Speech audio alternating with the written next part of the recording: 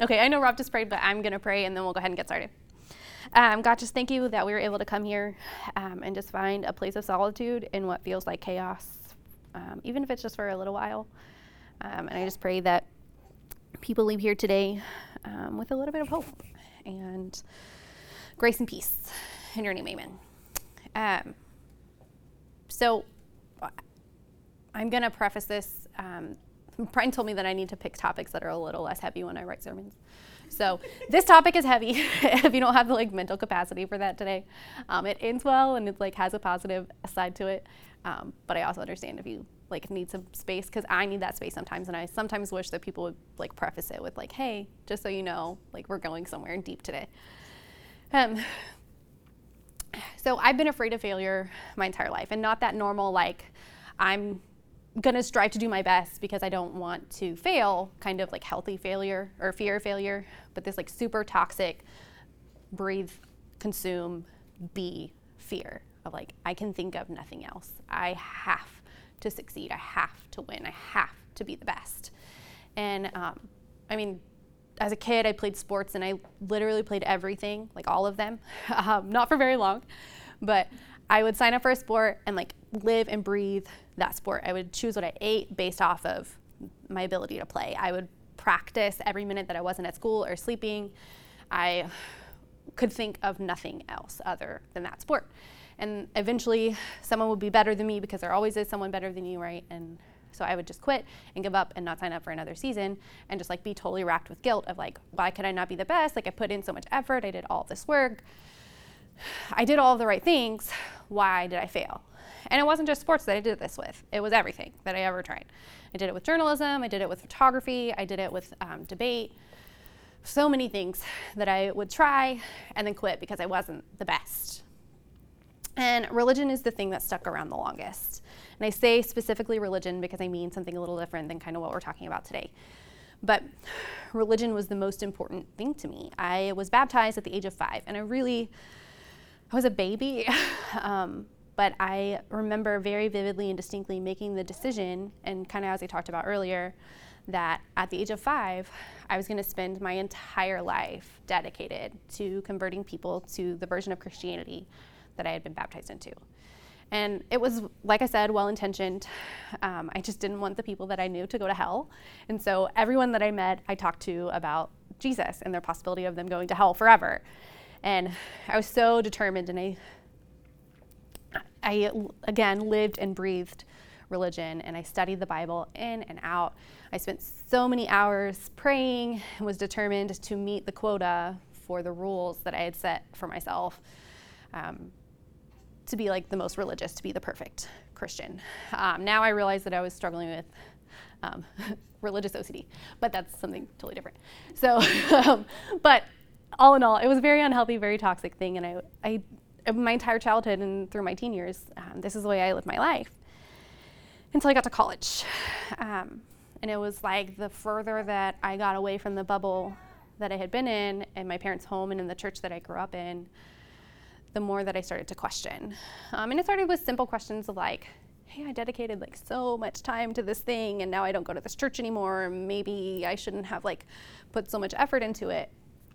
Or maybe I could take a break from it. And then kind of as time went on, the questions got a little deeper. And what started as maybe I could take a little break and not be so forceful with people turned into maybe all of this was for nothing.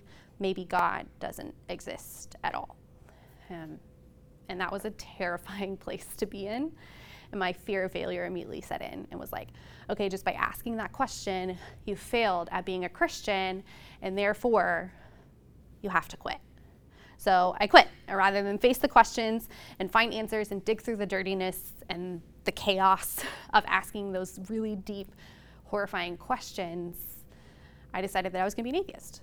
And I was going to be the best atheist I could possibly be. I was going to do all the things I wouldn't let myself do because good Christians didn't do them. And I was going to do it to the best of my ability, and I was going to be perfect at it. But even making that decision to be an atheist didn't stop the grappling. There was still part of me inside that was you dedicated so many years. I mean, I was 19. I started at 5. My entire life had been dedicated to this thing, to this church, to this book. And now here I was ready to throw it all away. So I still just struggled with this, like, there has to be more. I still questioned, but I was so afraid to go down that rabbit hole of actually asking those questions and actually doing the work. Now, looking back, I realized this was the beginning of my deconstruction, and it's helped shape me into who I am. But at the time, it was just so full of shame and guilt, and I felt totally and completely alone through all of it.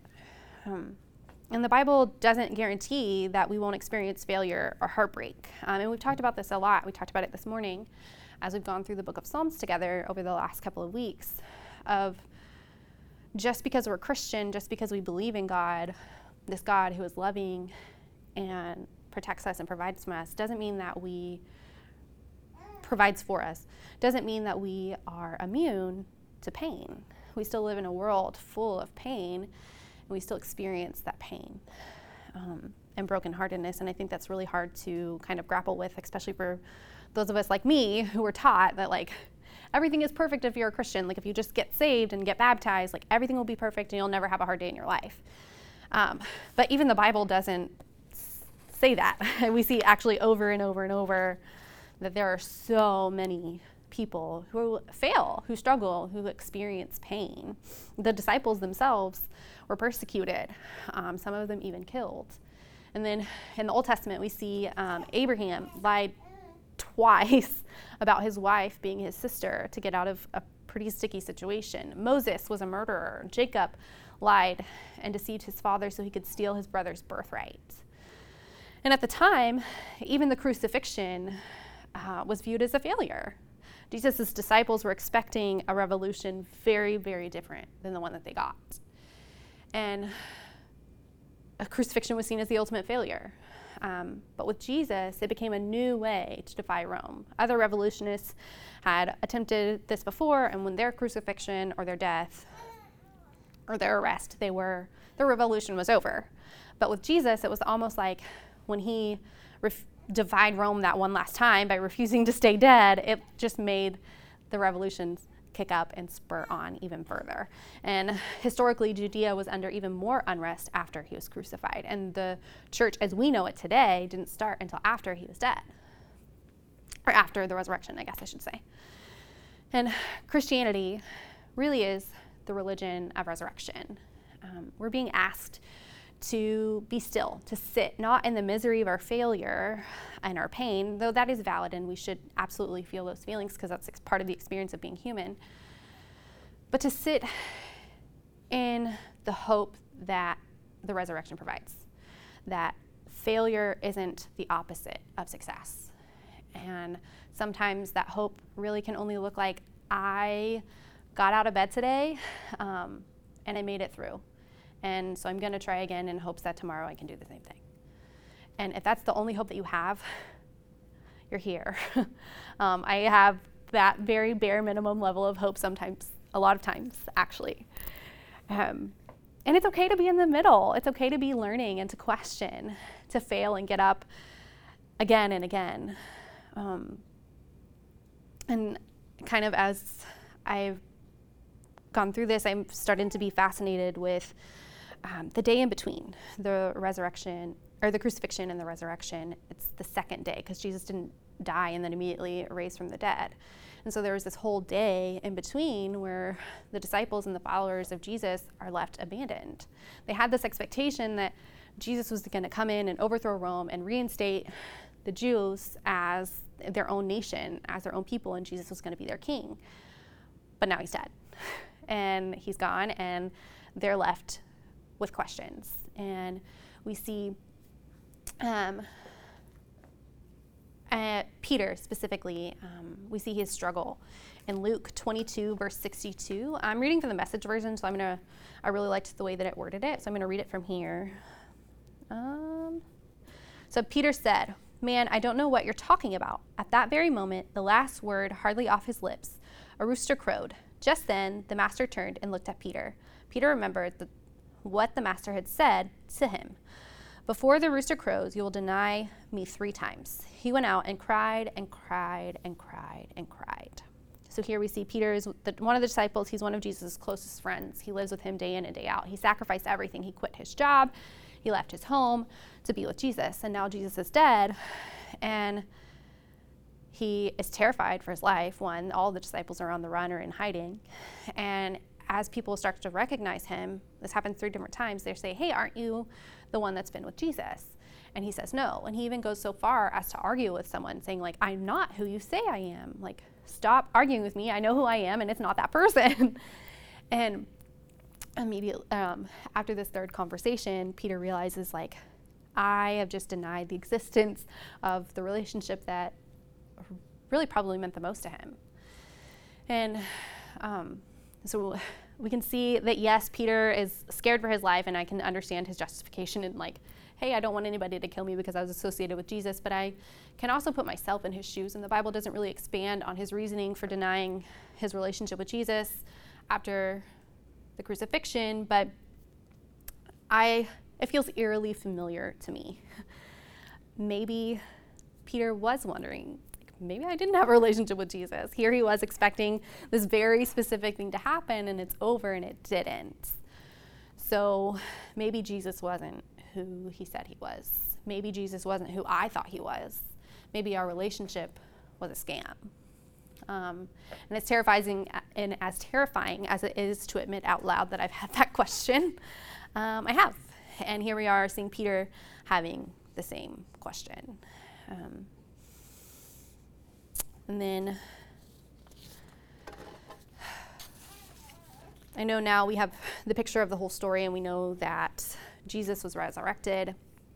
And I feel like sometimes we get in the habit of judging Peter, of, hey, you're not looking at the whole story. Like, how could you possibly deny this? Like, don't you know that he's Jesus and he comes back from the dead? This isn't the end. It's not over. But we're not there. I mean, we weren't there in the second day. And we don't know the questions that they had, the struggle that they faced.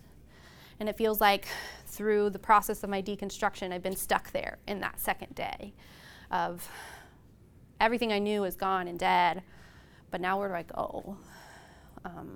I feel alone. I feel like everything is gone, and is there enough hope to start over? Do I keep going, or do I stay and hide? Do I become an atheist and pretend to be someone else? We don't know. I'm stuck in that second day. And I think the Bible is silent on this topic, and you're not going to really find any sermons, at least that I know of, on the second day. I mean, there's not a lot of information there. But I think the Bible's trying to remind us, in being silent in this space, to be still, to not try and erase it. Don't erase the questions. Don't erase the doubt. Don't try to run from it or make it into something else or pretend like it's not there, and just push through to the positive. There's an entire day dedicated to the grief, the loss, the frustration, the loneliness, the fear, the doubt, and everything in between. And I think we do ourselves a disservice when we try to deny these very real human experiences, these very real human emotions. Something I have to remind myself nearly every single day is that it is okay to feel the pain. You don't have to pretend that it's not there. You don't have to swipe it away because you believe in Jesus. Here we see there's so many different mixed emotions in the existence of human life, and these are Jesus' friends, best, closest friends. They lived with him, and here they are having the same doubts that I have. The beauty of the story comes after the resurrection, but there really is a unique beauty in that second day. And so Mark 16 describes the encounter when Mary approaches the tomb and finds it empty when Jesus has been resurrected. I'm having trouble talking today. Resurrected. And he tells her in verse 7, "Go tell the disciples and Peter what you have seen and heard." So Jesus names specifically Peter. And it's almost like a call out to him of like, hey, I know that you're doubting. I know that you're struggling, but I want to remind you and everyone else that I still love you. That I didn't stay dead. I know that it was terrifying, and I know that everything is over and it didn't go the way that you planned. And now you're wondering if all of this was fake or were even worth the amount of time and effort that you put into it. But here I am. I remember your name. And I want you to know that I still have a plan here. It's not over. This isn't the end. And I want you to be a part of what comes next. I need you to be a part of what comes next. And Peter really takes this call to heart. We see he goes on later to really start the church as we know it. And in 1 Peter 1, verse 3, he says, "Praise be to the God and Father of our Lord Jesus Christ. In his great mercy, he's given us new birth into a living hope through the resurrection of Jesus Christ from the dead." Peter later went on to be aggressively involved in the building of the church and the expansion from not just the Jews, but to across cultures. And it doesn't say that he ever really reconciled with these questions.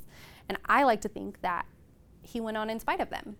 I mean, I'm up here today and I still have these questions. I even said it earlier, there's some days where this is the last thing that I want to talk about because it feels so discouraging sometimes, so hopeless, so empty. But I think that if Peter can follow this trajectory of being best friends with Jesus and dedicating everything to him, to then refusing to acknowledge the relationship, to going on and starting the church as we know it today, and being really one of the core founding members, maybe we can too.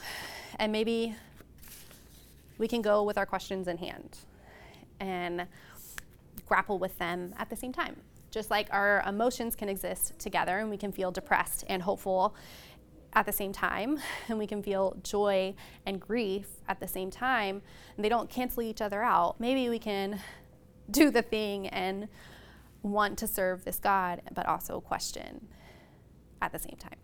And it doesn't cancel each other out. Maybe questioning isn't the ultimate failure. Maybe it's not the opposite of success. And I was talking with someone after the last service, and she said that she had a lot of these questions, and we both kind of struggled with that, of the shame and fear of, but what am I losing if none of this is real? And I told her, every time I ask that question, is God real? It's like the box opens and my view of God expands. Rather than limiting it and becoming an atheist and refusing to believe in God at all anymore, it's somehow in asking that question, I learned something new about God and my belief grows. And instead of being afraid, maybe I can live in that space and just know that the story's not over yet because we're all still here and we're all still going. Christianity is the religion of resurrection. So our faith can die and be resurrected as something totally different, right? So I'm going to pray and then we'll be done. God, thank you so much that we were able to find hope in the story of you. But most importantly, thank you for reminding us that we're not alone and for giving us stories of others who fail, who question, who have pain. And I just pray that as we go into the week, we're able to feel that hope, even if it's just the smallest fraction of it. I just pray that we're able to take it into the week and the weeks to follow. In your name, amen.